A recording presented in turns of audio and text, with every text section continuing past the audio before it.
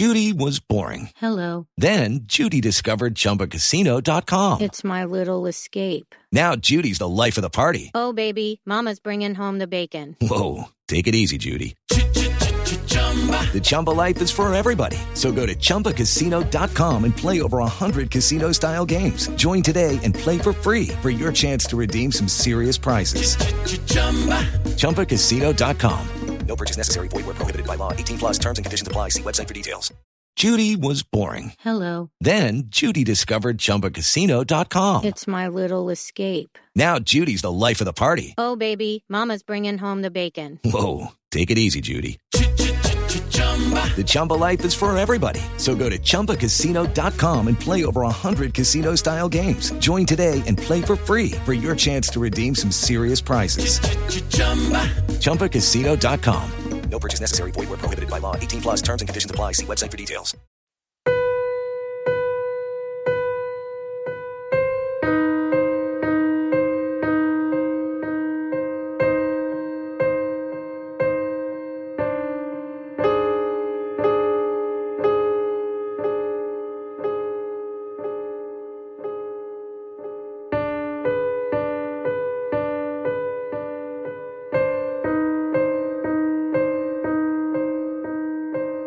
Welcome back to the Missing Maura Murray podcast. Tonight, as promised, we bring you UMass Outing Club cabin audio from our venture up there with John Smith, Rick Graves, Alex, and Dan, and of course Lance and I.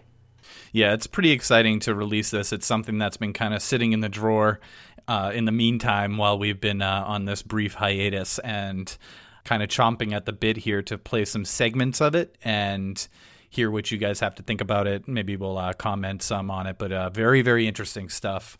So the first segment of audio that we're going to play for you is probably, I'm guessing, like 10 minutes in, 15 minutes into the hike. And the hike itself, while it's a pretty flat surface, a pretty level surface as you're going into the cabin, I certainly wouldn't want to do that in the middle of the winter. I just want to put that out there. If it was February and there was snow on the ground, it was slippery. There was many opportunities for rocks to slip, for your feet to get caught in roots sticking out of the ground. I certainly wouldn't be doing this unless I had snowshoes. I certainly wouldn't be hiking up there in the middle of the night in February. Although it seems like a very logical place for Maura to be headed, unless that path was cleared and she had proper hiking equipment with her. And lights. I really don't see this as being anything realistic to do in the winter, unless there was a major plan to make it happen. And what you'll hear here in the beginning, within like the first 10 or 15 minutes of our hike, is Rick Graves actually realizing that he couldn't go on anymore. He was experiencing some pretty significant hip pain. And when we reached the cabin, there's actually a pretty comical moment where John Smith kind of climbs the... So the cabin is built on a foundation of what looks like railroad ties, interlocking at 90-degree angles to set the cabin up probably 6 to 8 feet, which John Smith climbed up and looked in the living room window. What was really funny to me is that we went to the porch area where there was a front door and assumed it wasn't open, and then proceeded to walk around the cabin. John Smith climbed up the foundation of the cabin and popped his head in the living room window and discovered there to be people already in there, who then told us that the front door was open. We could have just knocked and come in. But we do have a really pretty wonderful conversation with the owner of the cabin, Eric, and he allowed us to use his audio, so we want to send a big thanks to him. It was pretty much by coincidence that we found him there in the first place. He periodically goes there over the summer, throughout the year, just to light the fire, just to clean up, just to make sure that everything is running. And we happened to find him there on a weekend where no one else had booked the cabin. And yeah, like you said, Tim, we had a really good conversation with him, and he was very welcoming. And he did happen to mention that he had spoken to someone about this case and the possibility of Maura being there. We think that was James Renner. And he mentioned that someone was there the weekend before and the weekend after. Maura disappeared. So the couple of days before Maura went missing and about 5 or 6 days later. So yes, if Maura had gotten there on Monday night, she would have had to have lit a fire in cold February, but certainly not impossible because someone did it the day before. Right, and who's to say that there weren't people there waiting for her with a fire lit already? Okay, so here is that audio.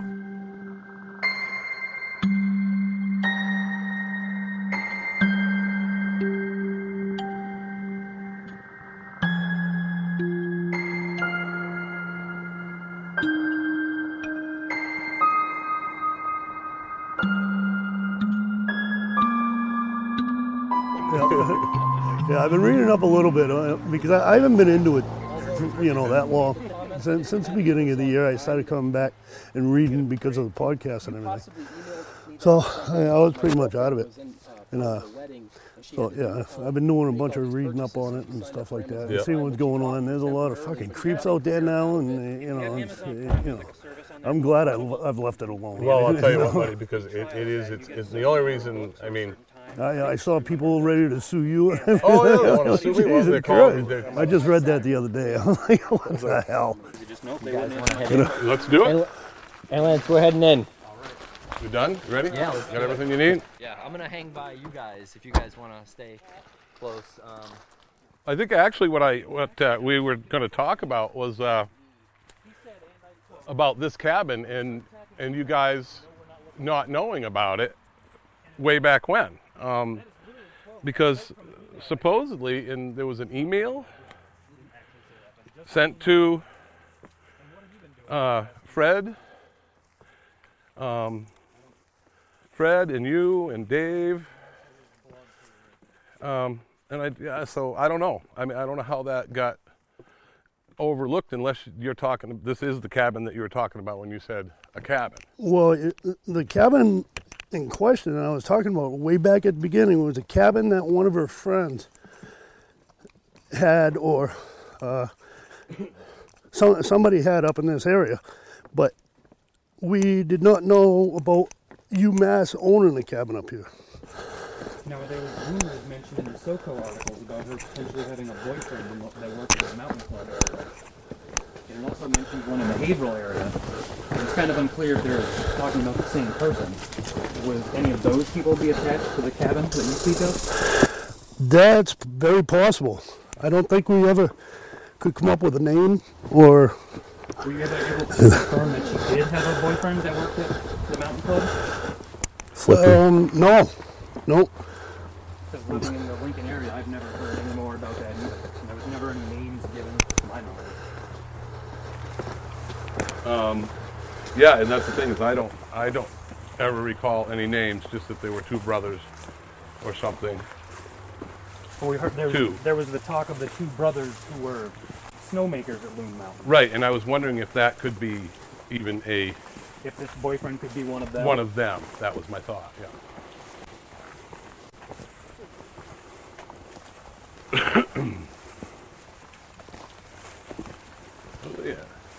John, what's up with Rockwood, Tennessee? Well, let me just say this. In investigating this case and checking all the locals that live in that area and people that I've investigated, I have had probably 10 people that have lived in Rockwood, Tennessee before that now live in Haverhill, New Hampshire. And you keep getting the same name hits? Yeah. Me too. And it's bizarre. And when you first, I think, mentioned the Rockwood maybe on your Twitter account, it caught my attention because I was like, I've never come across this, and what's the deal? And I became glued to Google for the evening, and sorry.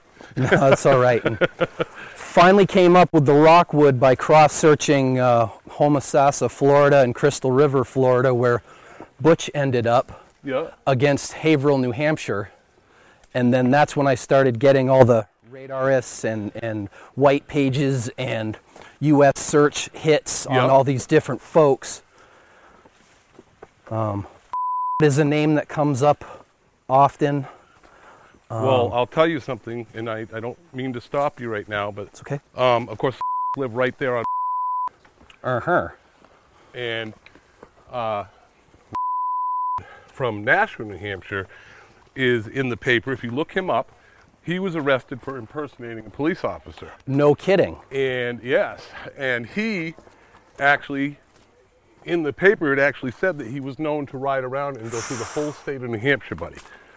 John, I got to tell you that the idea of a person driving around pretending to be a cop and pulling people over, I think that there's a lot of smoke there. An interesting thing that our talk with Witness A kind of put in my mind a little bit was that she said initially, when she was told the vehicle was out of commission that night, that it didn't initially make her think, police involvement. It made her think that maybe the vehicle was in someone's garage and someone from the garage took it for a joyride. Right, because they say that the police pretty much told them that she couldn't have seen 001 because it was out of service. And like a lot of people do, they don't think, police involvement. She said out of commission. Well, maybe that means it's in, So the person working on the vehicle, did he go for a joyride? Well, that's a good thought. But now that you just mentioned the name again, yeah. That's the problem with this case is I keep running into these things that are just so bizarre. So is there just a lot of people back and forth between Haverhill and Rockwood, Tennessee? Is that what? Yep. Seems like they've all lived in those places in one time or another. And I actually started a topics. Is there any sort of human trafficking noted between them? That's what I've been looking into because of the fact that all these people have come here and why. It's weird. And is it always the same direction? They come from Tennessee and end up here? Well, that's hard to trace. Yeah, it's hard to get a grip on when they were exactly there. But, like you say, the Rockwood, Tennessee thing, and you said you found the connected to that as well? Mm-hmm. I hadn't found that connection. Yep, if you Google Homosassa, Haverhill, New Hampshire, and Crystal River, Florida, you come up with those. Really? And who may have a maiden name or may have married, but that one comes up a lot. Okay. Huh. Another one that comes up is who's lived in a number of places, including the town that I grew up in, which I found incredible considering there's not that many people there, hundreds. Right. My grandparents actually moved. Hey guys, to Homosassa. I gotta turn around. My hips are bothering me too much. I can't do it. Really? Yeah. It usually bothers me on a hike too.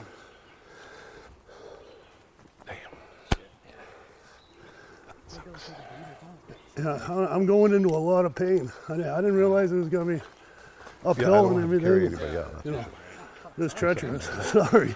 Oh, that's all right, brother. Oh, you good. Oh, that's all right. No. And I know it's only a little bit further, but Oh, that's good. Shitty. Well, what I have very interesting to me is that in November of 2004, these guys were sent an email about this cabin. Is it specifically about the UMass? Yes. And the cabin's right here, too. And who sent the email? That was sent by Helena to everyone because she'd received information from the UMass Outing Club. And she, in turn, sent the email to Rick, Fred, Dave, the other searcher, and Patty and Barbara, the two cousins. So they had that in November of 2004. Now, I read somewhere that the police ruled this out in both 2004 and 2006. That's what I'm trying to find out right now. I have somebody that is actually talking to John Scarinza, who's retired now, and she's trying to gain that information from him. It's nothing big. It's just a matter of, did you search it and when? Oh, it's like I heard that crack over there. I was like, bear.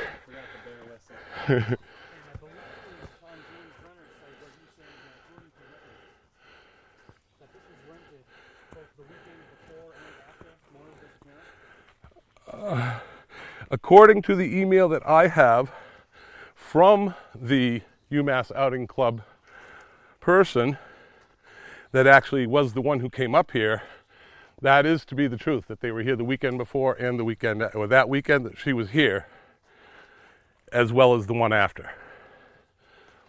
and that he had driven up first.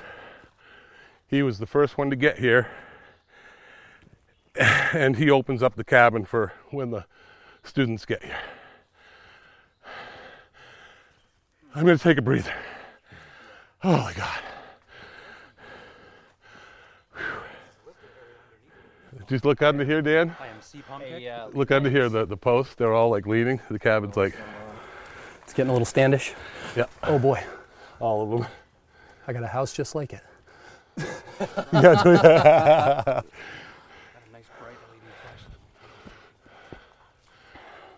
Woodshed.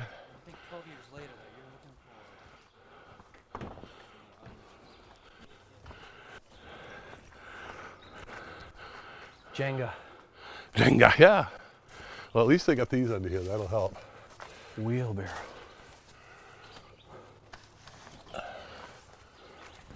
Outhouse. Privy. Morning. How you doing? How are you? Good. We're filming a documentary about the Maura Murray case. She went missing from Haverhill, New Hampshire. Oh. What's her name? Maura Murray? No, she was the one that disappeared. Yeah, 12 years ago, actually. I talked to somebody on the phone about that case a few weeks back. They had left a message for me to give them a call back to see what we knew about the cabin and Oh, okay, yeah. the club at the time. Yeah. I'm not sure. I can't remember who I talked to. Did you talk to Helena probably, or Norma maybe? No, it was a man. Oh, maybe it was Fred then. Might have been Fred. Huh. My name's John Smith. I'm one of the investigators working on the case. If you want to come in, go. The porch door is open. Do you mind if we all come in? on We're in. filming and everything, so Sure, is that okay? That's fine. We get to talk to him. Yay! How you doing? John Smith. Nice to meet you. Eric Yerpe. Eric? Hey, John. Yeah, I think we had received a letter from William Verts. Oh, okay. Yeah. Quite a while ago. He's the outing club faculty advisor. Yeah. Yep. Good. Nice to meet you. Yeah, cool, because when I saw the window open, I said, we can stick the GoPro in there, at least get a picture inside. And you scared the shit out of me. I was like, how did those guys get in? I thought you were one of them. I said, how did they get in there? What are they doing in there? We own the place. Oh, you own the place? Yeah. Oh. I didn't know that.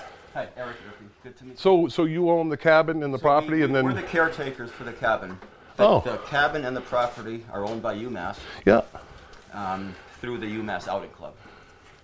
And I'm sort of the caretaker. We do a work weekend every year to cut firewood, bring propane up, and just keep it usable for the students during the rest of the year. Gotcha. Cool. Wow. Yeah, I was up here, I think in 2007 is the first time I ever hiked up here, when I first heard about it. So, yeah, I guess it might have been, if it was Fred I talked to. Right, James Renner. Oh, he might. James. Yeah. James Renner. Oh, yeah, okay. That's him. Yeah. Yeah, so he explained how Maura had disappeared, and it's possible she could have been headed here because she was part of UMass, and her involvement with the club was questionable. We didn't know whether she'd been part of the group at the time or how active she was. If she'd been part of any work weekends or if she was really involved with the club, I would probably have known her. No, yeah. But there are, there's probably 40 or 50 people that do a lot of stuff with the club, and then maybe another 100 that are on the fringes and go on a trip or two and maybe know about the stuff we do, but don't actively participate. Right. Gotcha. So you might have already answered this, but you were part of the outing club in 2004? I was, yeah. So there are a few alumni who keep coming back and helping out. Oh, yeah. Yeah, of course. Me and Jeff, and then Bill Verts has been involved since the mid-'80s. Oh, really? Yeah. Awesome. Well, it's a neat little place, that's for sure. You mind if we just take a look around a little bit? Have a look. Yeah. Are you still in touch with Hussein Baghdadi? Oh, I haven't spoken with him probably in 10 years. So. Oh, really? Yeah. Oh, okay. So he's not part of what you do? Not one of the active alums, I guess, but yeah. I'm sure he's in touch with other people who were club members at the time. Yeah. Do you know when the last time he was active in the outing club? He did a big canoe trip with me in 2003, maybe. Yeah, we're going back a dozen years anyway. That's quite a while. Has he been to this cabin done before? other, like, pretty intense hiking, backpacking stuff. Yep. Do you know if he knew of this cabin? I'm sure he knew about it. I can't say whether he was actually here, because I was never here at the same time he was. Yeah. But anyone who's an active member of the club would know about the cabin. Whether they actually come here, that's a sad story. Right. Yeah, and I think Bill Vert said that, you know, pretty much the roster's up of who's going, and then he just, you know, after it's over, they just kind of, yeah, because what do you need to keep a record for, really? You don't. Especially then when they probably didn't computerize it. Yeah. I mean, maybe now, right? Yeah, but you know, maybe now, if it was these days, somebody could dig into their files somewhere and maybe find something. But well, our main goal is now. I've been with the case for 12 years now, since the beginning, and I'm a local, and you know, we have to turn over every stone. And like I said, I came here in 2007 by myself and took a few pictures outside and did a little cursory searching, but I don't know. I don't have the gut feeling that she came here. No, I kind of feel this is a blind avenue going down. Yeah, I mean, I don't. It's just my. She was. The clues are she was headed this way, right? In this general direction. And she had made calls to the Bartlett area and surrounding areas looking for lodging. And then this came because of a story recently where some kids had some drug reactions here. This cabin went in the news. Right. And that kind of hit the blogosphere, you know, around the Mora Murray case. And they're like, oh, well, maybe that was the potential lodging. Oh, a piece of UMass property could up be there. Yeah. Yep. So, it became all connected again. So, I actually thought in February, I heard it was, you know, you had to reach the cabin by hiking. I was like, in February, there's no way she would, you know, be going up to that, but it's not a very long hike. It's not a long hike, and then we heard, according to the records, the cabin was rented both the weekend before and after her disappearance, so we don't. And is the cabin usually inhabited midweek? No, it's typically not inhabited during the week, but it is occupied almost every weekend during the school year. And is there a caretaker in the winter like there is now? No. There's never a caretaker here, not in the summer either. Oh. He and I are just up here scoping it out for a work weekend we're doing. Oh, yeah? You know, every year. I didn't know there was like an AMC, you know, type hut where they keep someone around. Back in 80s, I would say, there was a caretaker who did stay here during the summer. It was a UMOC employee. And he'd live in a little shed out in back, and then people would actually rent the place. But it's been a long, long time since anyone did that. Yep. Huh. And you're from up here, or are you from? No, I'm from Massachusetts. Oh, you're from Mass. Yep. You just own the property. Gotcha. It's you know, I'm a UMass alum, and I've continued my affiliation with the outing club. And just like the Dartmouth outing club. On Mount Moosilauke and stuff like that. Well, I think the biggest thing that we have to look at, as far as more having any connection to this, is the fact that she was an avid hiker. So I mean, it does, you know, kind of add a bit of a connection to it. But again, so if she'd been involved and knew about the place, then she'd know you could get up here. But if she didn't have some other connections, there's no way she would know this place either existed or that there was a trail there in the winter. Yeah. And there was speculation that she had been connected to having a relationship with Hussein Baghdadi for a short period of time.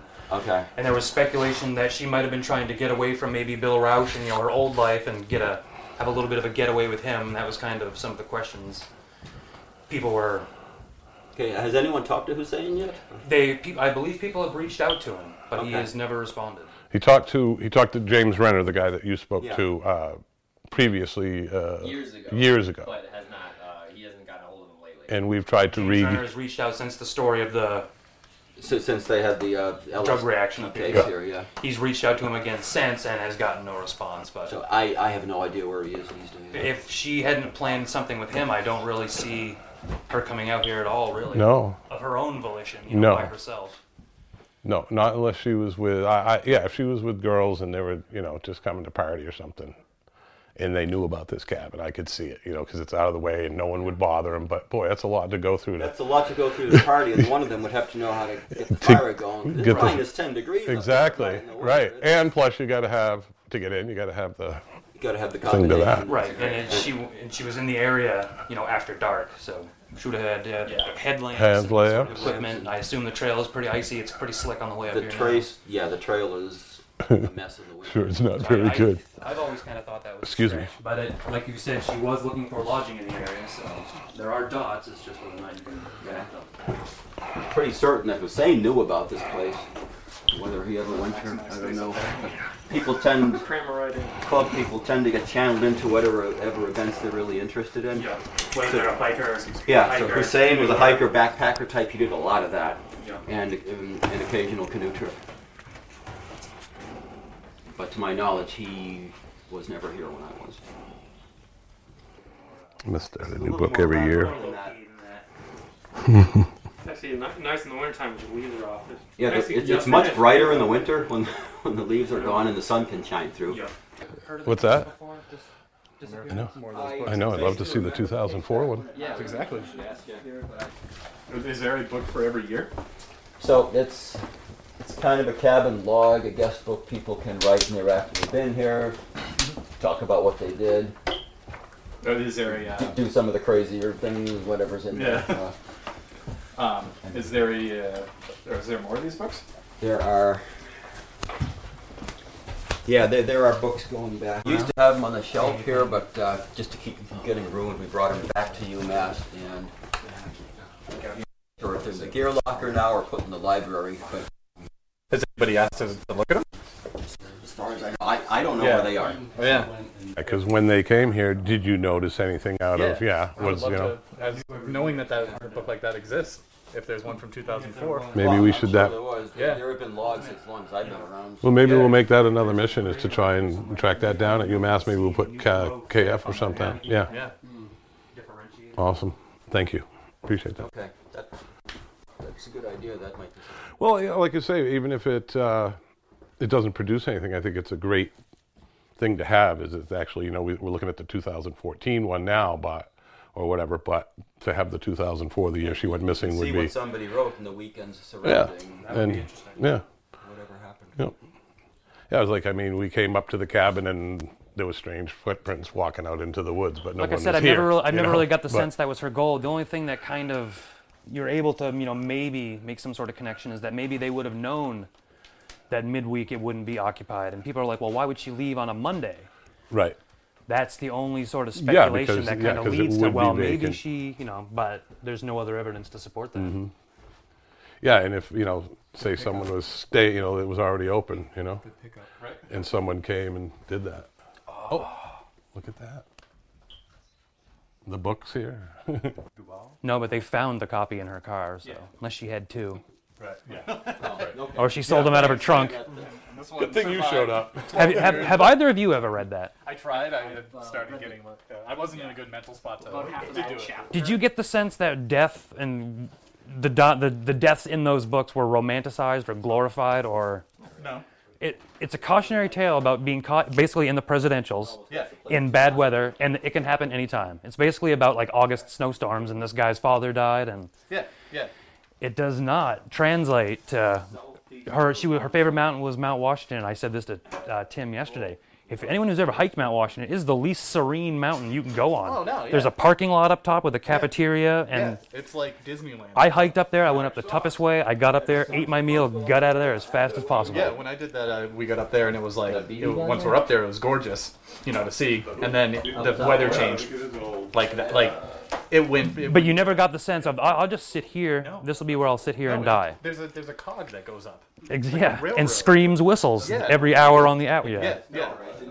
To be honest, Mount Kerrigan, which is the mountain where those coordinates are, would be more of that's actually my favorite mountain of all the 48 4,000 footers to hike. You have the best view of all the other mountains from that mountain. You can see like 46 of the other 48. It's only because Mount Washington blocks the other two. It is one of the best, but it's also much more of it's a 7-mile hike to get to either way you go. There's 2 trails to get that. It's 7 miles to that point where the coordinates are. In February, even if that was my favorite mountain, I still wouldn't go there to just sit down and die. And no remains have ever been found. No. So it's not even certain. No. It's still an active investigation. Right. You're alive now. But they treat it as a criminal investigation, and the New Hampshire State Police have gone on record saying they believe, something she met with foul circumstances.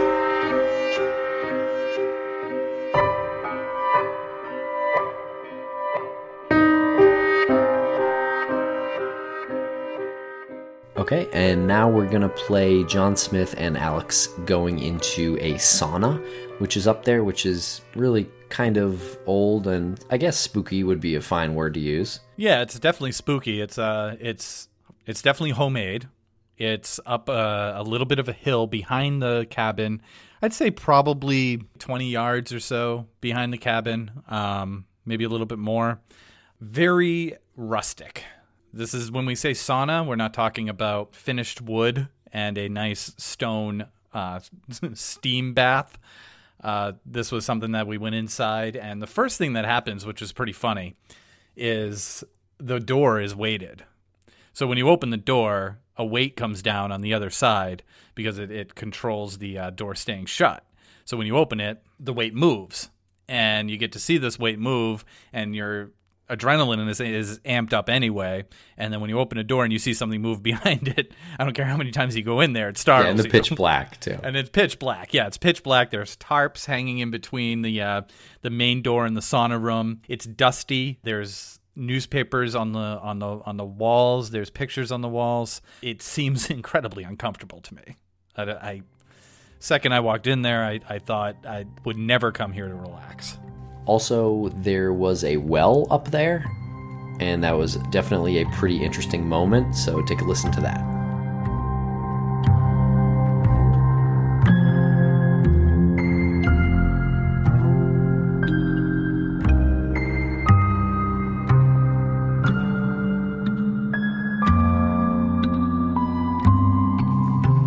Now, they said back before 1980, there was a caretaker who stayed here summer, all summer.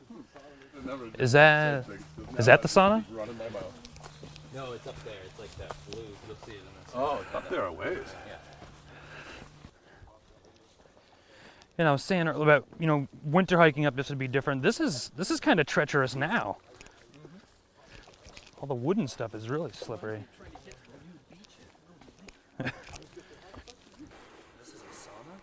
Hello? A little scary looking in there. What's in there? Nothing really? No, it's kind of just a stove, old stove with no chimney on it, and then like a 4-bench seat. Picture of Bob Dole. Picture of Bob Dole in the sauna. Yep. What the fuck? These newspapers are from 1983. Really? Yeah.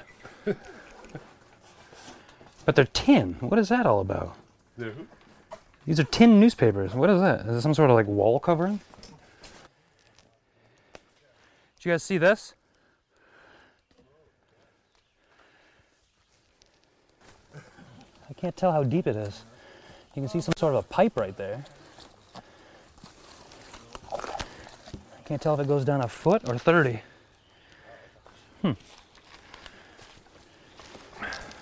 There's one way to find out. Oh, they have a well for this thing? I'm not sure. You can see a pipe. It might just end right there, or it might go well past that.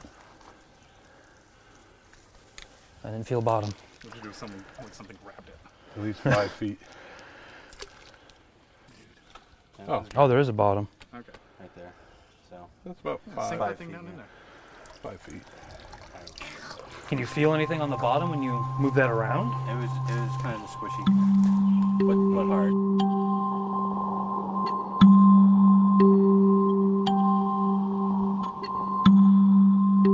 And now here is an interview with Dan, who elected to not give his last name for this audio. And we find some of this audio, actually this interview, to be very interesting, and I was sort of elated at one part of it, kind of really made me laugh. Maybe you'll be able to figure that part out for yourself, but what did you think, Lance? I like Dan. I think Dan really has a good head on his shoulders. He approaches things in a very quiet, pragmatic way. And Yeah, he's not your typical I'm obsessed with the case type person. He came with us, he volunteered his time, and pretty sure bought us some beers after. So anyone who does that is a pretty good dude in my book. The interview kind of encapsulates a lot of what the people who followed the case are like once they start like rolling with it.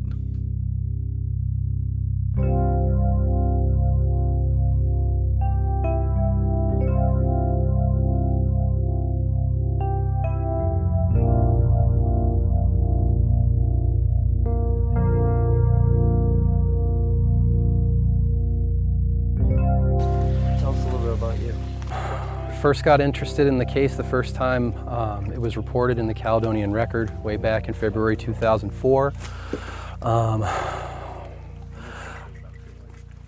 I was a substitute teacher at a high school locally, and I was proctoring study hall, and the kids would go out for lunch, and I'd leave campus to go get my own food and a newspaper and come back and read current events with the students. And when this case first came up, I said basically what the cops said too, was that this is an out-of-state college kid who's been drinking and driving and spun her car out and bailed on it, and she'll be back in a couple of days. And that's exactly what I said to the 30 kids that were in that class. Come to find out that that's not the case, and I kind of lost touch with it for a few years, but after going back online and reading some of the older message boards and John's adventures on topics over the years and so on and so forth, I really got a better grasp of the case. And then of course James's blog really brought a lot of information out, and I've just kind of been stuck on it. It's something that's taken place very close to where I grew up and where I live, so it's very tangible to me. It's not something that's like late night entertainment. Like if there's something really going on here, I'd really like to know what it is. And honestly, I feel a lot for Fred Murray and their family. They want their daughter back, and I think they deserve closure and some kind of a better answer than what they've been given so far. And I'm just really interested in it and hope to learn more in the future. Cool. Would you call yourself obsessed? Yeah, I'd call myself obsessed, and probably a lot of people who are close to me would say that I'm obsessed too. When was the moment? Do you remember the moment that you realized you were obsessed? Yeah, it was probably right around the 10th anniversary, and there was a lot of chatter online, and I thought that I don't really know much about the crash site itself, so I got in my car and just drove down there and saw what struck me about it, and I kind of took notes and mileage, and then next thing you know, I've got a binder of information, the reports that James got from the different police departments and so on and so forth. I've got all that stuff printed out and highlighted and notated, and it was probably around that time that I really knew that it's more than a hobby and more than just an interest. It consumes a lot of my day, honestly. Does it take a toll on other parts of your life? Relationships, jobs, things like that? Well, I had a girlfriend for a long time that at least appreciated my interest in the case, but it was more along the lines of something that she teased me about, nothing that she ever got upset about. My current girlfriend, she just kind of plays it off as something that I do. It hasn't gotten in the way of our relationship or with my new daughter or anything like that. It gets a little slow at work sometimes, though, and I'm afraid that if the corporate IT folks were to take a closer look at the amount of clicks that I take on any given day, they might ask some questions. But I definitely don't put aside my work in order to Google things, but there's definitely a great deal of research that goes on while I'm at work, and hopefully I'm meeting all of my obligations and responsibilities there and not shirking too much in the name of trying to find out more about this case. So I heard you're expecting? Actually, we just had the child 2 months ago, and she's beautiful. And we went in on a Monday morning to be induced the day after the due date. And my girlfriend was in the bed getting the on-demand nitrous oxide while I'm sitting in the corner on my phone looking up Maura Murray information online, trying to... In the delivery room? Yes, sir. I love that. I am not upset. That's amazing.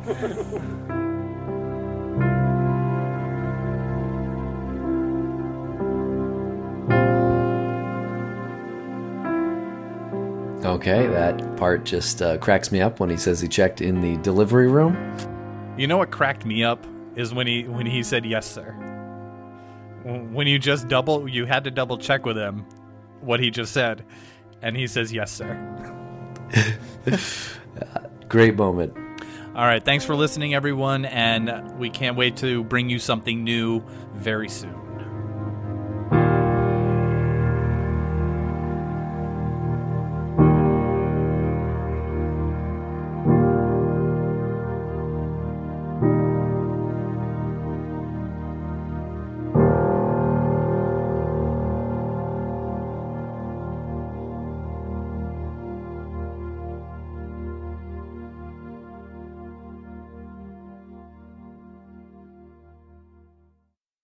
Judy was boring. Hello. Then Judy discovered ChumbaCasino.com. It's my little escape. Now Judy's the life of the party. Oh, baby, mama's bringing home the bacon. Whoa, take it easy, Judy. The Chumba life is for everybody. So go to ChumbaCasino.com and play over 100 casino-style games. Join today and play for free for your chance to redeem some serious prizes. ChumbaCasino.com. No purchase necessary. Void where prohibited by law. 18+ terms and conditions apply. See website for details.